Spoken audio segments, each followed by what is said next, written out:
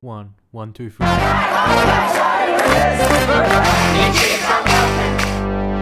Hello and welcome to the People-Powered Green Left podcast, where we give a voice to the 99% and not the big corporations. If you think this project is important, please consider becoming a supporter today. Now, on to our latest episode. We're here today with Jonathan Sriranganathan, who is a Greens Gabba Ward councillor, but soon to be finishing up a 7-year term. So we're here to discuss his conclusions and reflections on that experience. Before we get underway, I just obviously acknowledge that we are recording this on stolen Jagera Turrbal land. Always was, always will be Aboriginal land, and we, I think, both pledge ourselves to ongoing campaigns for justice for Aboriginal people. So let's just jump into it. I mean, you've made a few comments recently about reflecting on your time. Perhaps do you want to just begin by outlining what are the key reflections or thoughts you've got about your experience in council? Yeah, thanks, Alex. So I think, when I first got involved with the Greens, one of the reasons I did so was because I saw that the party in Queensland was a little bit weak, to be honest, and didn't have the electoral clout it needed to provide a sort of useful support for grassroots struggles and movement building. And I think that was particularly evident during the Campbell-Newman years, where you had sort of centre-right Labor Party was the only real strong opposition, and a bit of unionism and stuff, but there was no strong left-wing electoral movement against Newman, really. And so a lot of what the Labor movement at that time was doing really felt like centrist compromise. And so for me, I partly got involved with the Greens because I was like, geez, we need to be winning some seats in Queensland, and that's something that I think I've definitely helped with. We cracked through in the Gabba Ward in 2016, and now we have 2 state seats and 5 federal seats, and probably more state and council seats on the way in next year's local and state elections. So I feel pretty proud of that, and I think that's an important achievement that I've helped contribute to. I certainly wouldn't claim sole credit. Beyond that, I think at the local government level, we've been able to encourage people to see the relevance of local politics and to broaden a lot of people's awareness about why they should pay attention to council and why local government matters. And certainly for my theory of change, as someone who thinks that big social change comes from the bottom up, recognising that local government fits into that ecosystem of different structures and institutions we need to be paying attention to has felt really powerful.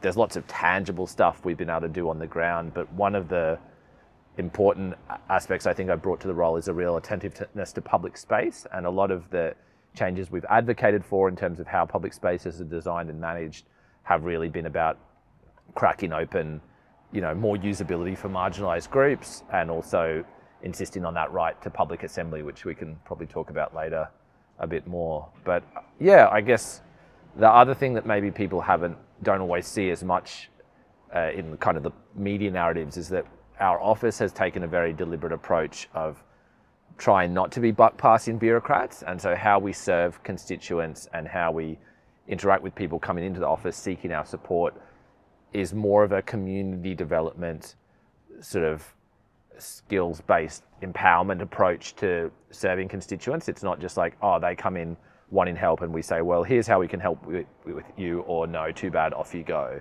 It's more like, how can we work together to collectively solve these problems? And that's been something that I think my office staff take a lot of credit for, and we all are continually sort of strategizing how can we ensure that underneath it all, what we're doing is not reinforcing dependence upon the nation state or government systems, but how are we actually supporting community groups and projects to connect with each other and build up autonomous local community capacity so people can sort of solve their own problems or have more control over their own lives, rather than just doing a good job of serving them as a council ward office. And I think on that measure as well, I think we've done a good job of connecting up groups, building up community capacity, finding different people with passions and linking them together so that more stuff happens on the ground. And I think when I look back over the past 7 years of what's happened in Brisbane's inner south side, not only have the Greens done really well, but a lot of different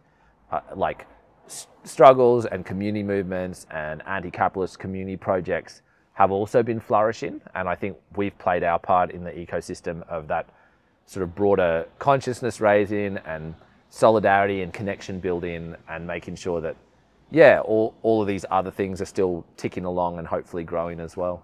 So I guess I wanted to ask you specifically about the role of elected representatives and social change. And I guess there's sort of two, it's like almost on the negative and the positive. Like on the negative side in the left and the progressive movement has been this, as long as there's been parliaments, there's been the battle to keep progressive representatives accountable. That's like almost on the negative. But the positive side is, well, how can we actually use these positions to actually advance grassroots struggles? So maybe if we could talk about both of those. Do you want to start off first with the accountabilities?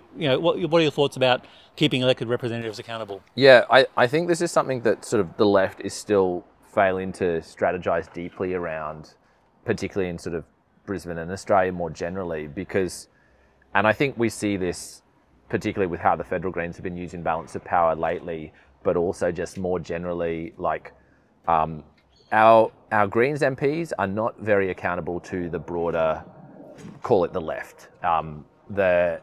And there's not really any strong, robust processes to hold our elected reps accountable. It really, the way that accountability seems to operate is that every few years people decide whether they feel motivated to volunteer and campaign on elections. And maybe that's one way that the left, say down in Victoria, has held the Victorian Greens accountable in a way, is that a lot of younger activists have stopped campaigning for the Victorian Greens and instead campaigning for the Victorian Socialists.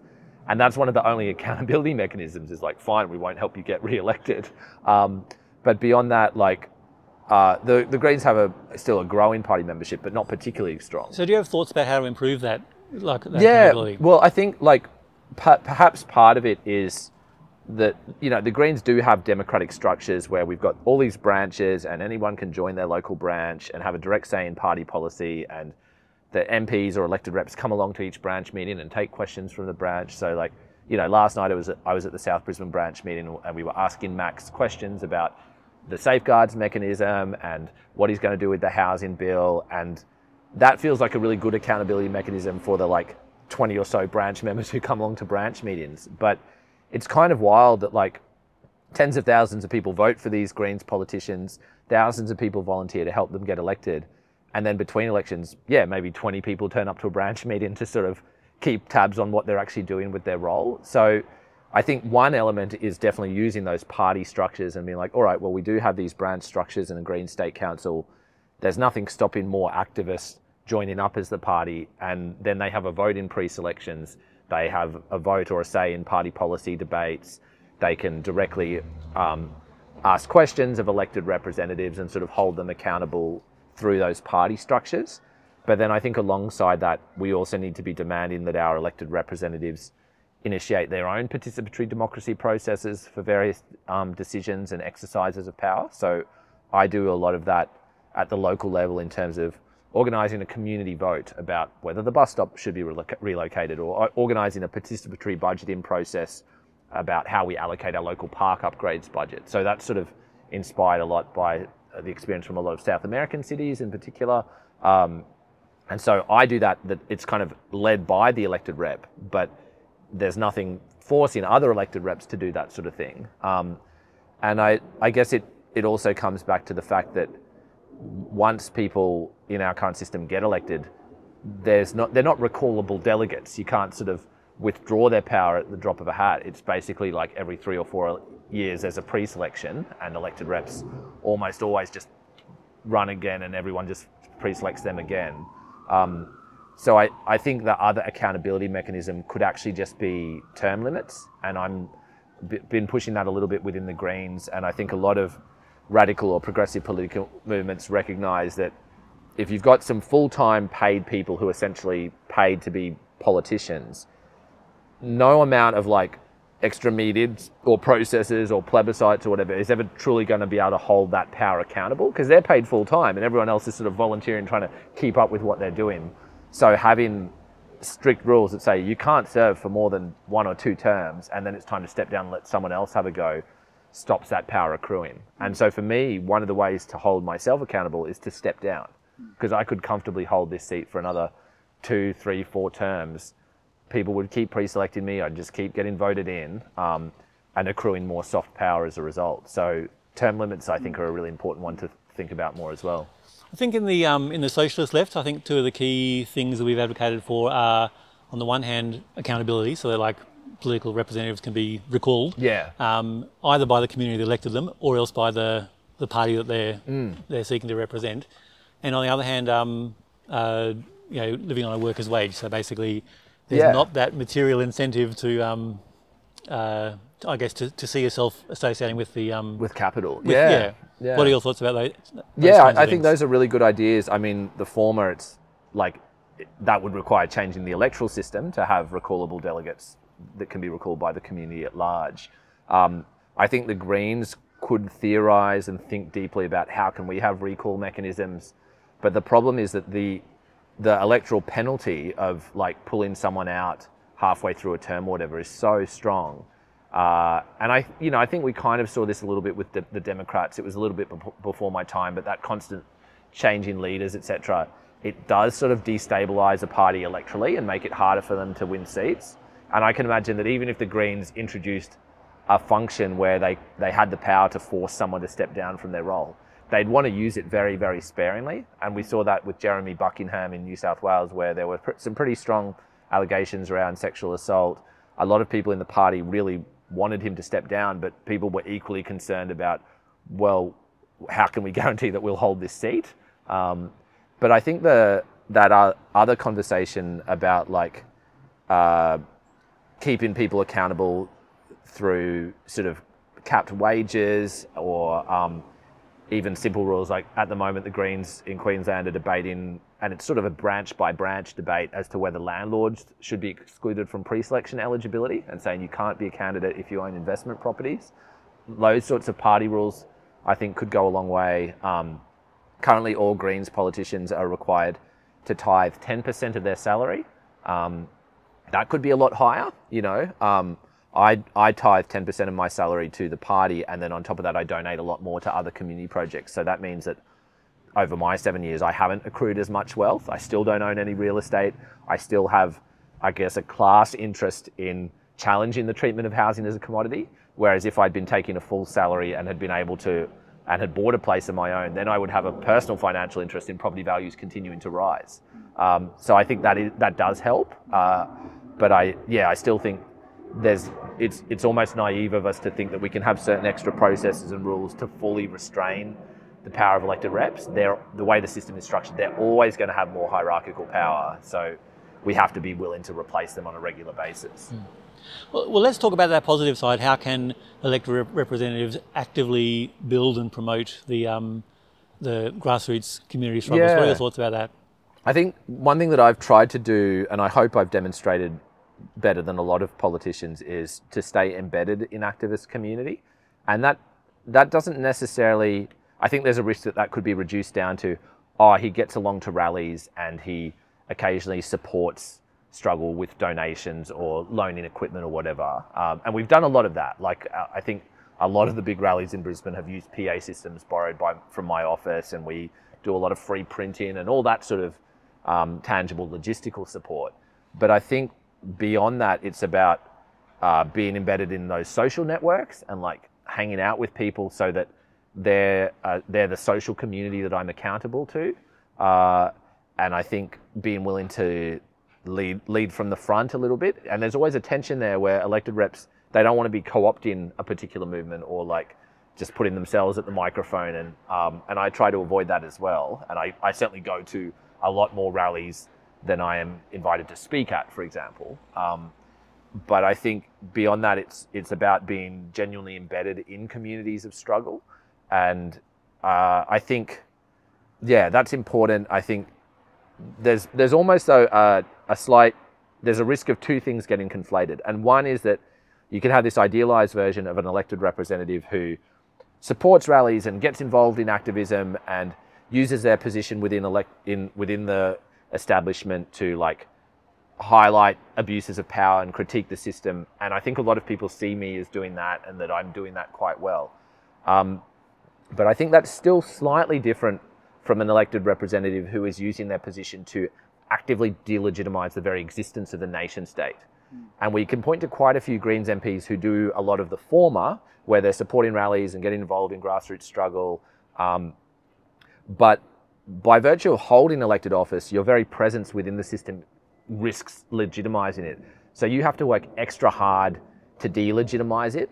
And I think that's some even say some like the Guardian article or some of the progressive commentary around me has been like, he's been doing a good job of being an elected representative while also getting along to rallies. But it's more than that. It's about how can we build up alternative systems to render the hierarchical nation state irrelevant. And that's really what I'm interested in. And that's what I worry that I haven't been able to do enough of. I worry that people are like, oh, look, Jono's elected, I guess I still have some faith in electoral politics. And I'm like, no.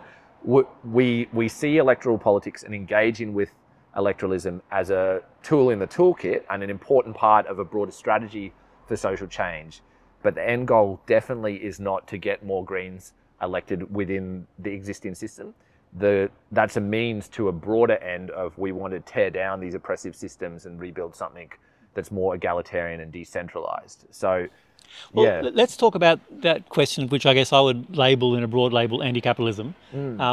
I think a lot of people have, the idea of anti-capitalism is a lot more acceptable and popular these days, or I think a lot of people have a very shallow conception of what it means. Like if you shop at the local farmers market, you're not giving money to Woolworths, and that's anti-capitalism.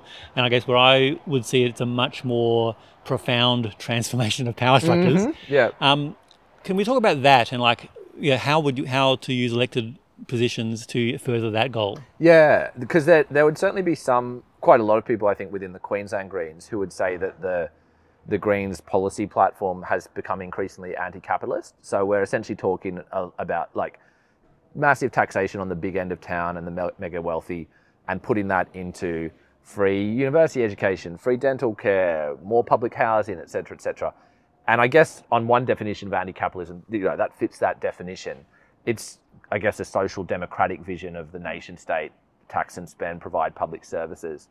To me, that still doesn't attack the root of capitalism. It's still, because I think, capitalist markets are actually created by the nation state, et cetera. So I think a deeper understanding of anti-capitalism is like, if we really want to deal with all the evils of capitalism, we have to recognize that the nation state is complicit in that. So I guess really it's an ambiguous term and it means different things to different people. So some people would say, oh, well, we're doing enough just by advocating for taxing the billionaires and making everything else free and that's cool. And I think that gets us some of the way there.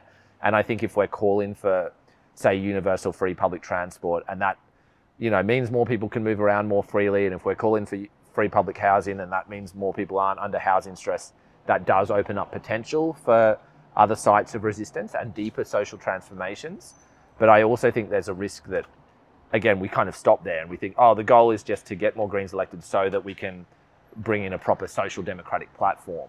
Whereas maybe the goal is, okay, how can we, aim for these non-reformist reforms that open up more space for deeper radical change that does mean building up communes and communal capacity and workers' collectives and all that sort of stuff, so that the system of government as we know it at the moment ceases to exist or becomes less relevant. Does that kind of answer the question? The thing is, it's very we can take it in many different directions. There's obviously it gives some answer to it. I guess it still doesn't. I guess the question is, the thing is, there are no black and white answers. It's a process we all need to go through and help learn together how to achieve it. But I guess it is that question of challenging the power structure. To me, I feel like that's very connected with put it this.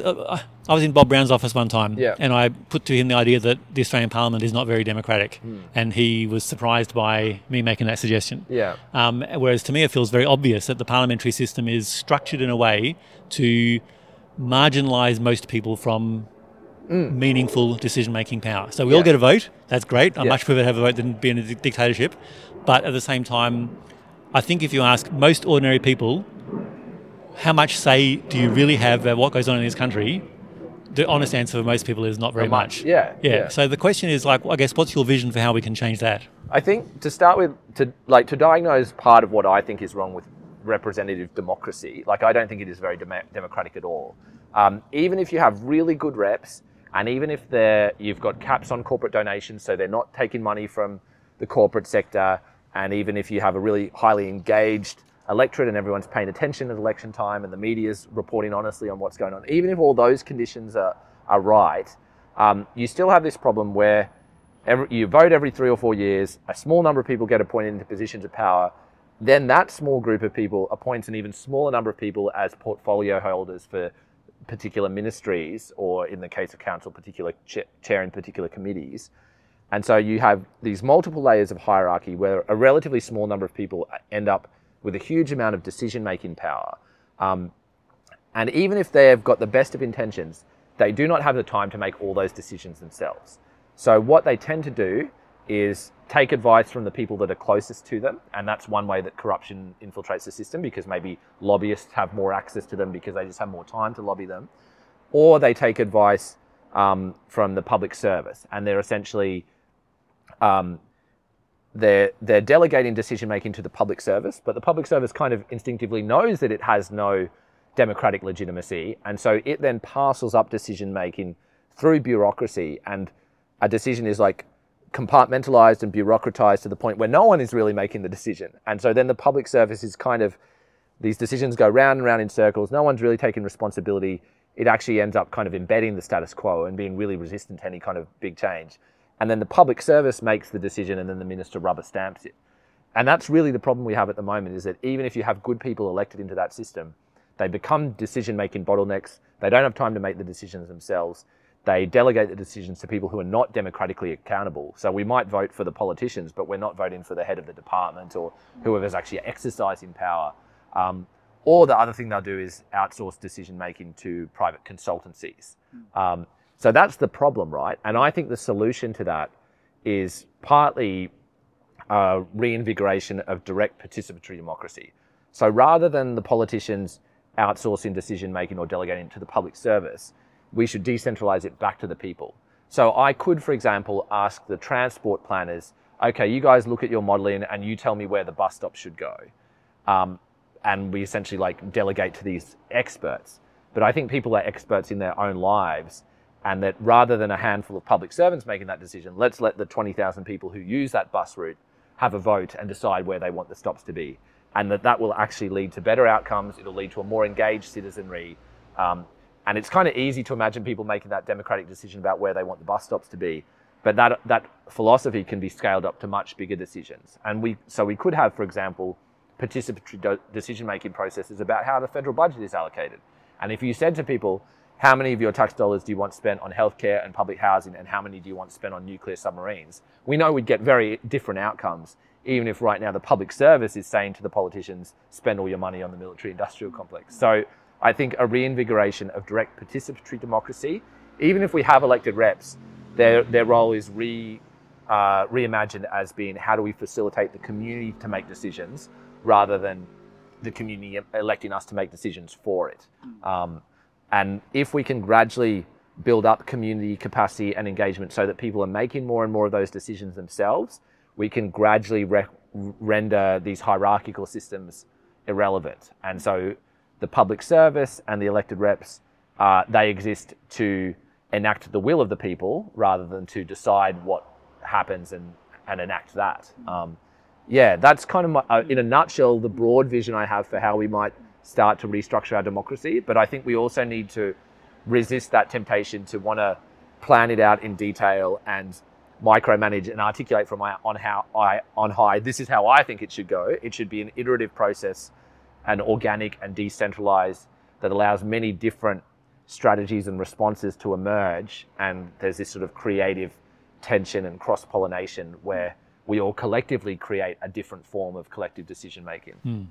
Yeah, that all sounds wonderful. Okay, the thing that you haven't mentioned, which I guess to me feels like is also part of this whole discussion, is you can conceive of the most perfect structure and plan, but while we have a situation where the economy is dominated by a handful of multi-billionaires that have just got so much power by virtue of that, you said at the beginning, even if the media reported honestly, well, the thing is, the media is owned by those big, like every section of the economy. And then when you got fossil fuel executives or companies making literally tens of billions of dollars of profit every year, like that's no structure can compete with that.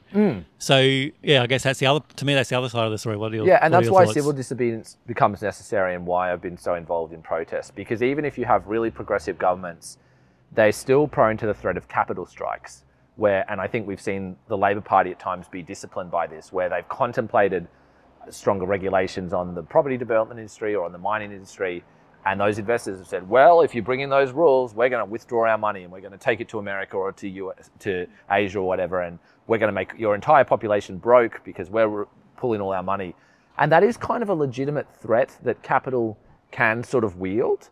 And so we need to be theorizing how we challenge that. And for me particularly, like, I'm looking towards a future where maybe the Greens do win control of Brisbane City Council, and maybe we do have balance of power in the state and federal governments. But even if we have like the electoral power to implement more of our platform, we've still got this risk that the corporate sector just pulls out its money, or, you know, IMF or whoever gets involved and comes in over the top.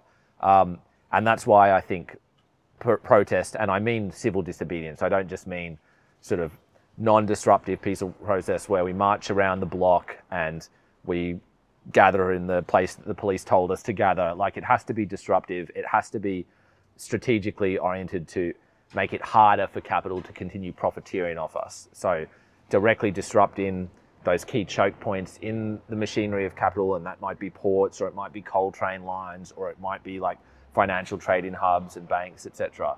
We have to be willing to engage in those forms of protest, because right now capital has such a lock on the current system, and simply expecting that we can just vote in better people every few years, they're not going to have enough power to challenge that either. I guess I've always looked at civil disobedience as still a means to an end rather than an end in itself, and I think some people almost see civil disobedience as the end. Do you have any comments about what do you see the limits to civil disobedience? Yeah, I think there's a there's a legitimate critique to be made of kind of some of the performative activism, where it's almost like causing disruption for the sake of disruption, and you get the media headline and then there's nothing beyond that. But I think most people who engage in civil disobedience see it as one tool in the toolkit, like electoralism, and we have all these different ways of applying pressure on the system.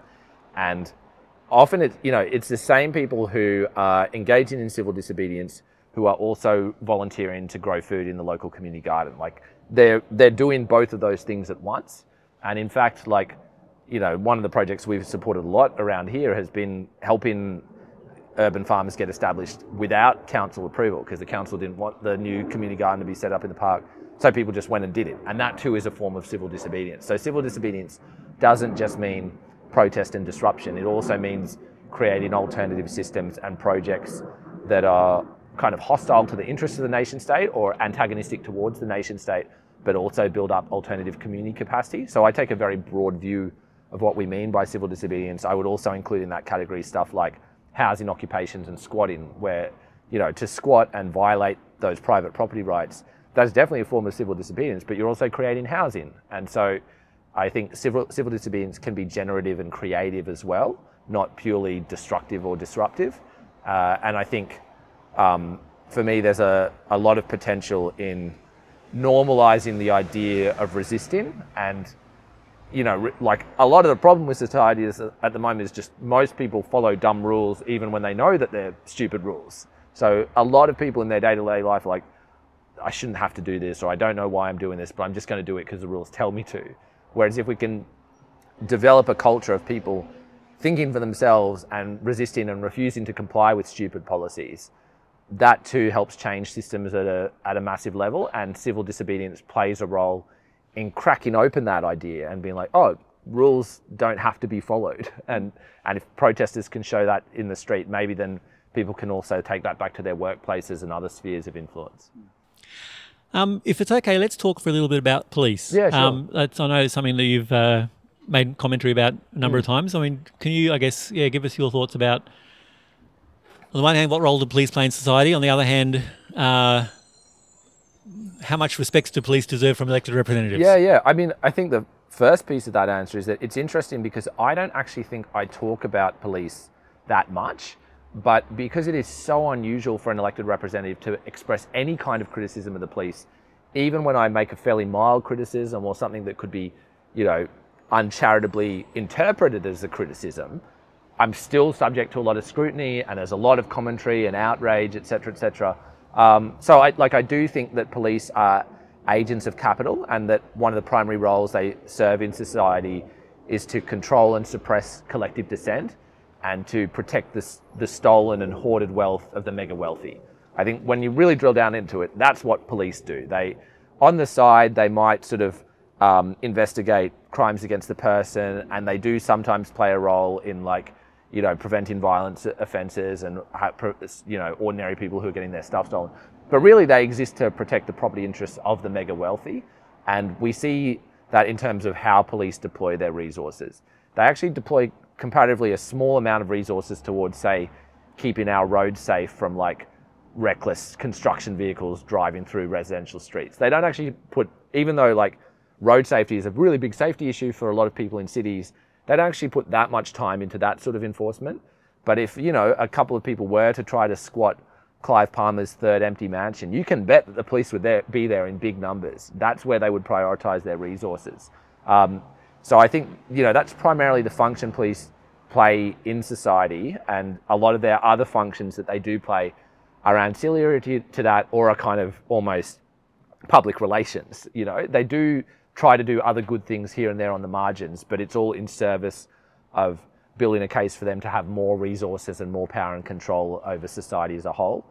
But I actually haven't really talked much about that in public. I think I'm quite restrained, not really because anyone else doesn't want me to, but just because I haven't had the time to articulate a really robust and thoughtful critique of the role of police in society. And I think occasionally I'll share articles, but I think it's, yeah, when you ask, is it the role of elected representatives to critique these systems? I think it definitely is, and that we should all be doing more of that. And even I should probably be doing more of it. And I think the reason I don't sometimes is because whenever I voice even a minor criticism of the police, the level of hate and abuse is so, you know, so intense that it does subtly dissuade you from speaking out the next time. And each time I do speak out about, like, police killing an Aboriginal man or corruption in the police force or whatever, I do wear a personal cost for that. And so I think, like, it's important for more elected representatives to get in the habit of flexing that muscle, where it becomes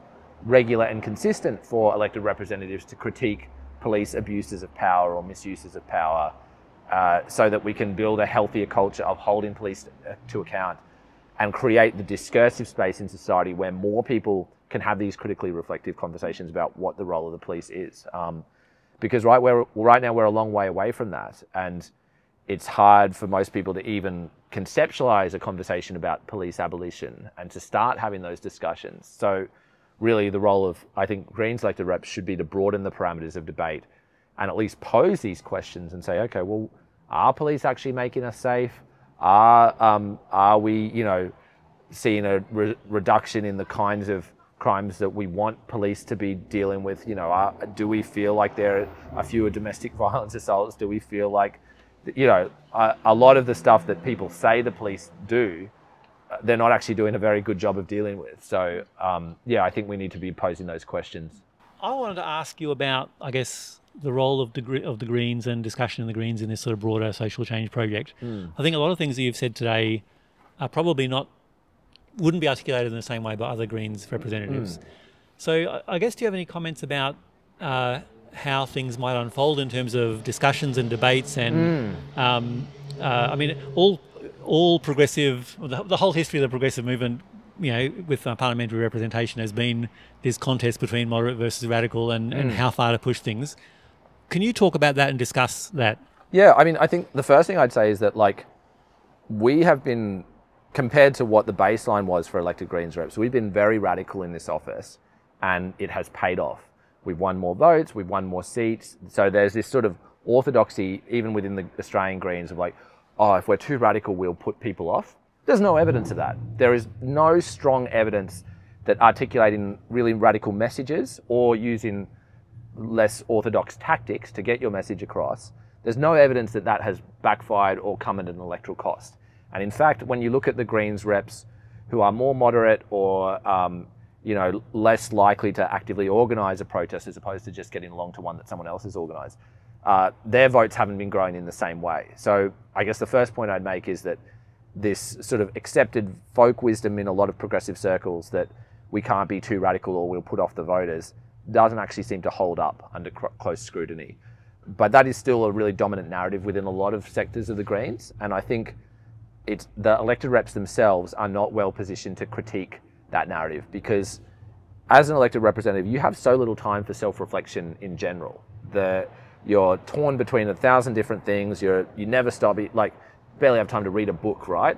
And so those people who are in those positions of power are not going to have the headspace to critically reflect on how they're being co-opted or how they could be doing things differently. So I think it really falls back to Greens members and this sort of wider progressive base to be articulating and theorising this stuff, rather than saying, well, we've got some good Greens people elected, I guess they'll be thinking about this stuff now. I do worry that as the Greens win more seats, we'll be increasingly co-opted by the nation state. I think we see examples of that already in other states, but even in terms of how the Queensland Greens sometimes orient in moments of crisis or tension. So an interesting example, say, was the COVID lockdowns, and the Labor state government was proposing some pretty draconian crackdowns on civil liberties. And at least initially, our Queensland Greens MPs, they were almost forced into a binary of either supporting these authoritarian measures and attacks on human rights, or being seen as anti-vaxxers and COVID conspiracy theorists. And there wasn't much time or political space for them to chart a third way of being yes, we do need public health measures, we do need to take COVID seriously, but actually police locking up anyone who has a protest in the street is not great. There wasn't necessarily much space for those elected reps to make that decision, or to sort of push. And I found that an interesting example of how even really good people with good intentions can be co-opted by these pressures of time and hierarchy. So I'm quite worried that we might see more of that.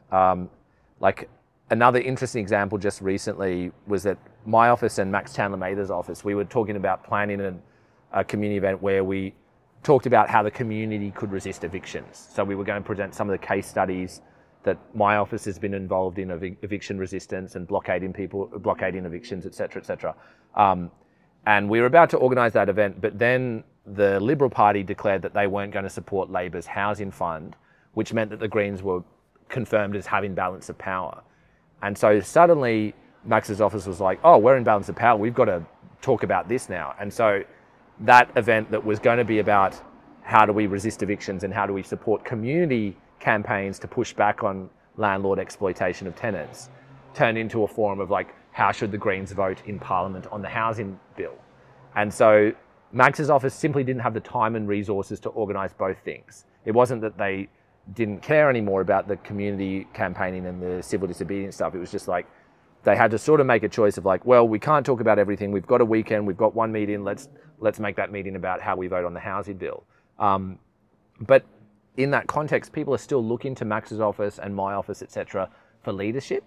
And when you don't have a Greens elected reps, there are a lot of activists out there who might say, oh, well, we've got these terrible Labor or Liberal MPs, we've got to organise a protest, or we've got to do something ourselves as a community. Once you have Greens elected, I think, unfortunately, some activists are well, we'll take our lead from the Greens reps. They don't seem to be organising a protest, or they seem to have things under control. I guess it's fine. And that's one of my big concerns, is that as we win more Greens representatives or Greens seats, that there's sort of a de-escalatory impact on grassroots struggle and mass mobilisation. And I think maybe we see a little bit of that in terms of the Brisbane climate movement at the moment, where we've had this great election result where most of Brisbane now has a federal Greens elected representative. Huge outcome. But a lot of people are well, it's we've got some Greens elected, so maybe I don't need to go to another protest, or maybe there's less of a sense of urgency for grassroots struggle. And that's, something that I'm a little bit concerned about. And to be honest, I don't know what the easy answer is to that. So it's something we need to all be thinking about a bit more. I guess from my point of view, coming from the socialist tradition, I guess we sort of see very much the idea that elected representatives should be playing an active role not in taking over or dominating grassroots movements, but actively supporting, organising, initiating them. And I guess, I mean, you mentioned climate, and I did want to ask, I know it's outside of kind of your direct area, but I mean, I was one of the people who was disappointed the Greens voted for the safeguard mechanism, even though it was improved by the negotiations. And I guess even, in some ways, even the vote wasn't, one way or the other, the vote isn't so much as an issue as, and I know, and the Greens have said that, you know, the ACF and other climate organisations that didn't organise movements independently.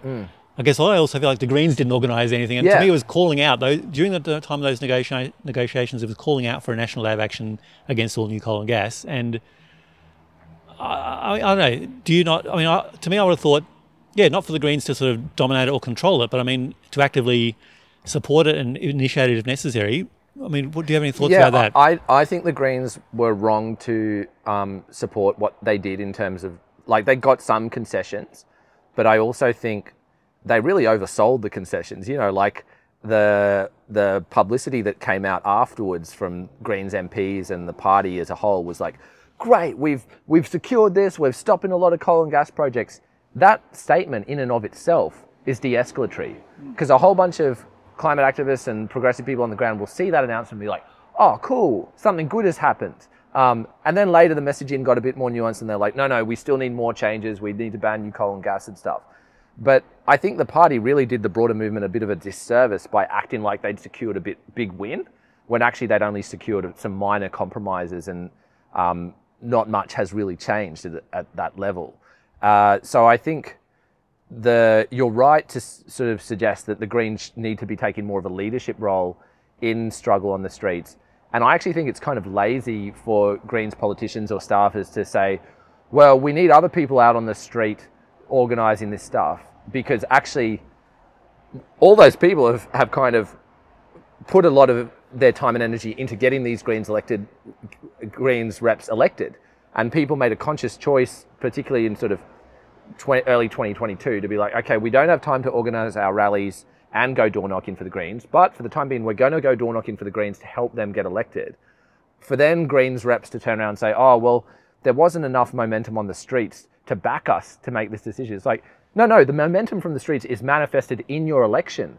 We shouldn't need to have the rally because we got you elected. And if you're saying, well, we still need the rally, then you better put some resources towards organising it. I think that is actually I feel a bit disappointed that the Greens didn't go stronger in the negotiations, but I also feel a bit disappointed that the Greens were like, oh, all these other climate groups didn't have our back. Because to be blunt, of course, ACF and the Wilderness Society and whatever, these other big enviro NGOs are very co-opted and captured, and we shouldn't be expecting them to lead on policy or advocacy. They're, to my mind, almost a block to deeper radical change. And I know there's a lot of good stuff happening in those spaces and a lot of good people who work for those organisations, so I don't want to be too critical of them.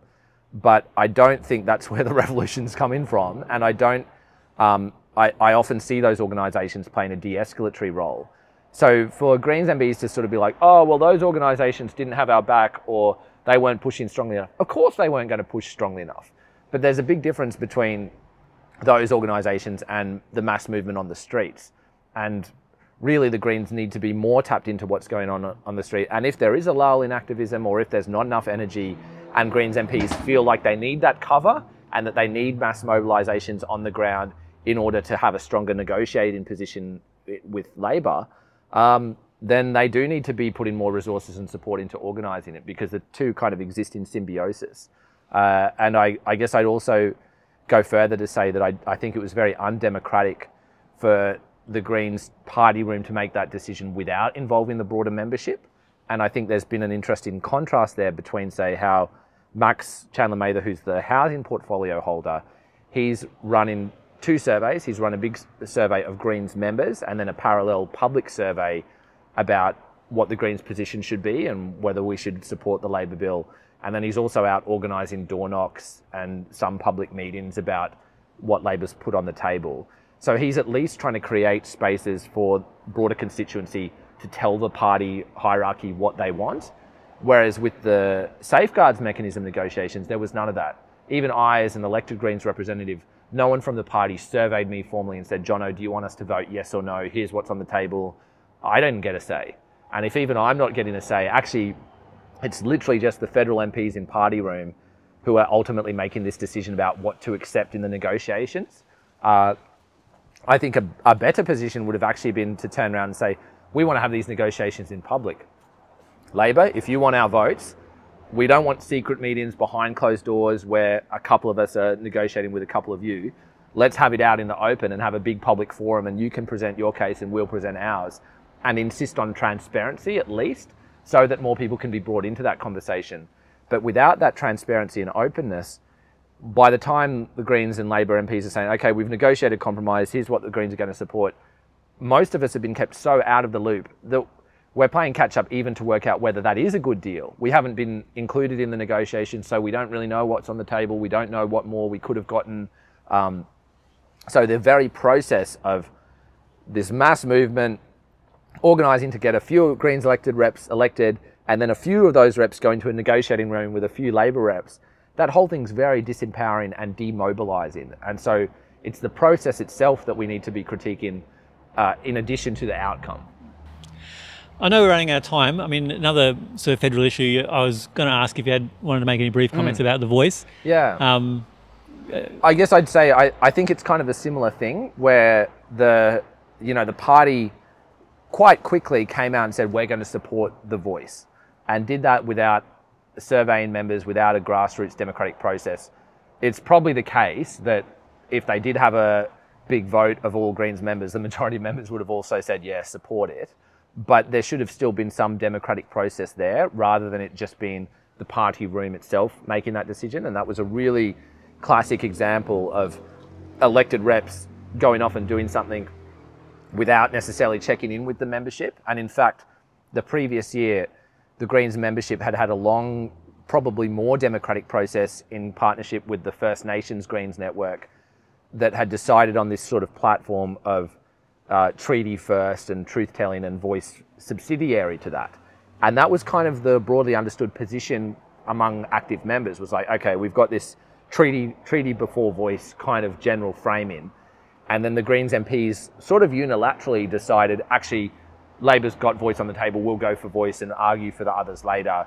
And there was just enough ambiguity in that agreed upon platform that they could sort of argue that, no, this still complies with what all the members have agreed to. But I think it was quite undemocratic. So I think, reasonable people can disagree as to whether or not the voice is a good thing. I'm hearing from a lot of First Nations activists on the ground that they don't support it and they don't want the referendum to go ahead and they'd rather focus on other stuff. And I take my lead from a lot of them. So I haven't personally decided how I'm going to vote in the referendum. I'm certainly at the moment refraining from commenting on it much, because I think we need to make space for First Nations voices to lead that. Is there anything else that you want to say before we finish up? Just that I feel grateful that we have left media like you guys unpacking this stuff in more detail and thinking more deeply about this sort of thing. I think the Greens in Queensland are in a really good place, and there's a noticeable difference now in the politics of the Queensland Greens compared to some of the Greens parties in other states. And I think it's serving us well at the moment, and I'm really optimistic about, with the coming Brisbane City Council election, I think we could win a whole bunch of seats. And I think a lot of activists and lefties around Australia haven't actually yet realised how important and valuable it would be for the Greens to win control of Brisbane City Council, because it's such a big institution. And to put it bluntly, like, Queensland's a bit of a political swing state, but the culture and values of Queensland are shaped here in the capital city, and the culture and values of the capital city are shaped heavily by Brisbane City Council. So Brisbane is kind of this tail wagging the Queensland dog, and Queensland is in turn the tail wagging the Australian political landscape. So like, the coming council election is particularly important for activists to engage with. And if we can win more Green seats on a really radical anti-capitalist platform here in this city, I think the ramifications for the Queensland state election and subsequent federal politics will be huge. And so I hope more people start to pay attention to local government, and particularly to Brisbane, because this is a much bigger council. There's like 1 million voters in the Brisbane City Council area as compared to a couple of 100,000 in some of the larger councils down south. So that's really important and exciting to me, but I also hope that more people will remind themselves that just having Greens elected isn't the end game. And we shouldn't get complacent or think that, okay, now that we've got some Greens in Parliament, we don't have to do that other stuff. We need more organising on the street. We need more grassroots community projects bubbling up and supporting each other. We need to be active because we're facing a time of multiple overlapping crises, and we've got to make that change. No one else is going to do it for us. Fantastic. Thanks for your time. Thank you. Thank you very much. I hope you got a lot out of this episode. To continue producing shows like this, we need your support. Consider becoming a supporter for $5 a month, sharing this show on social media, and submitting your own stories. You can do all this at our website, greenleft.org.au.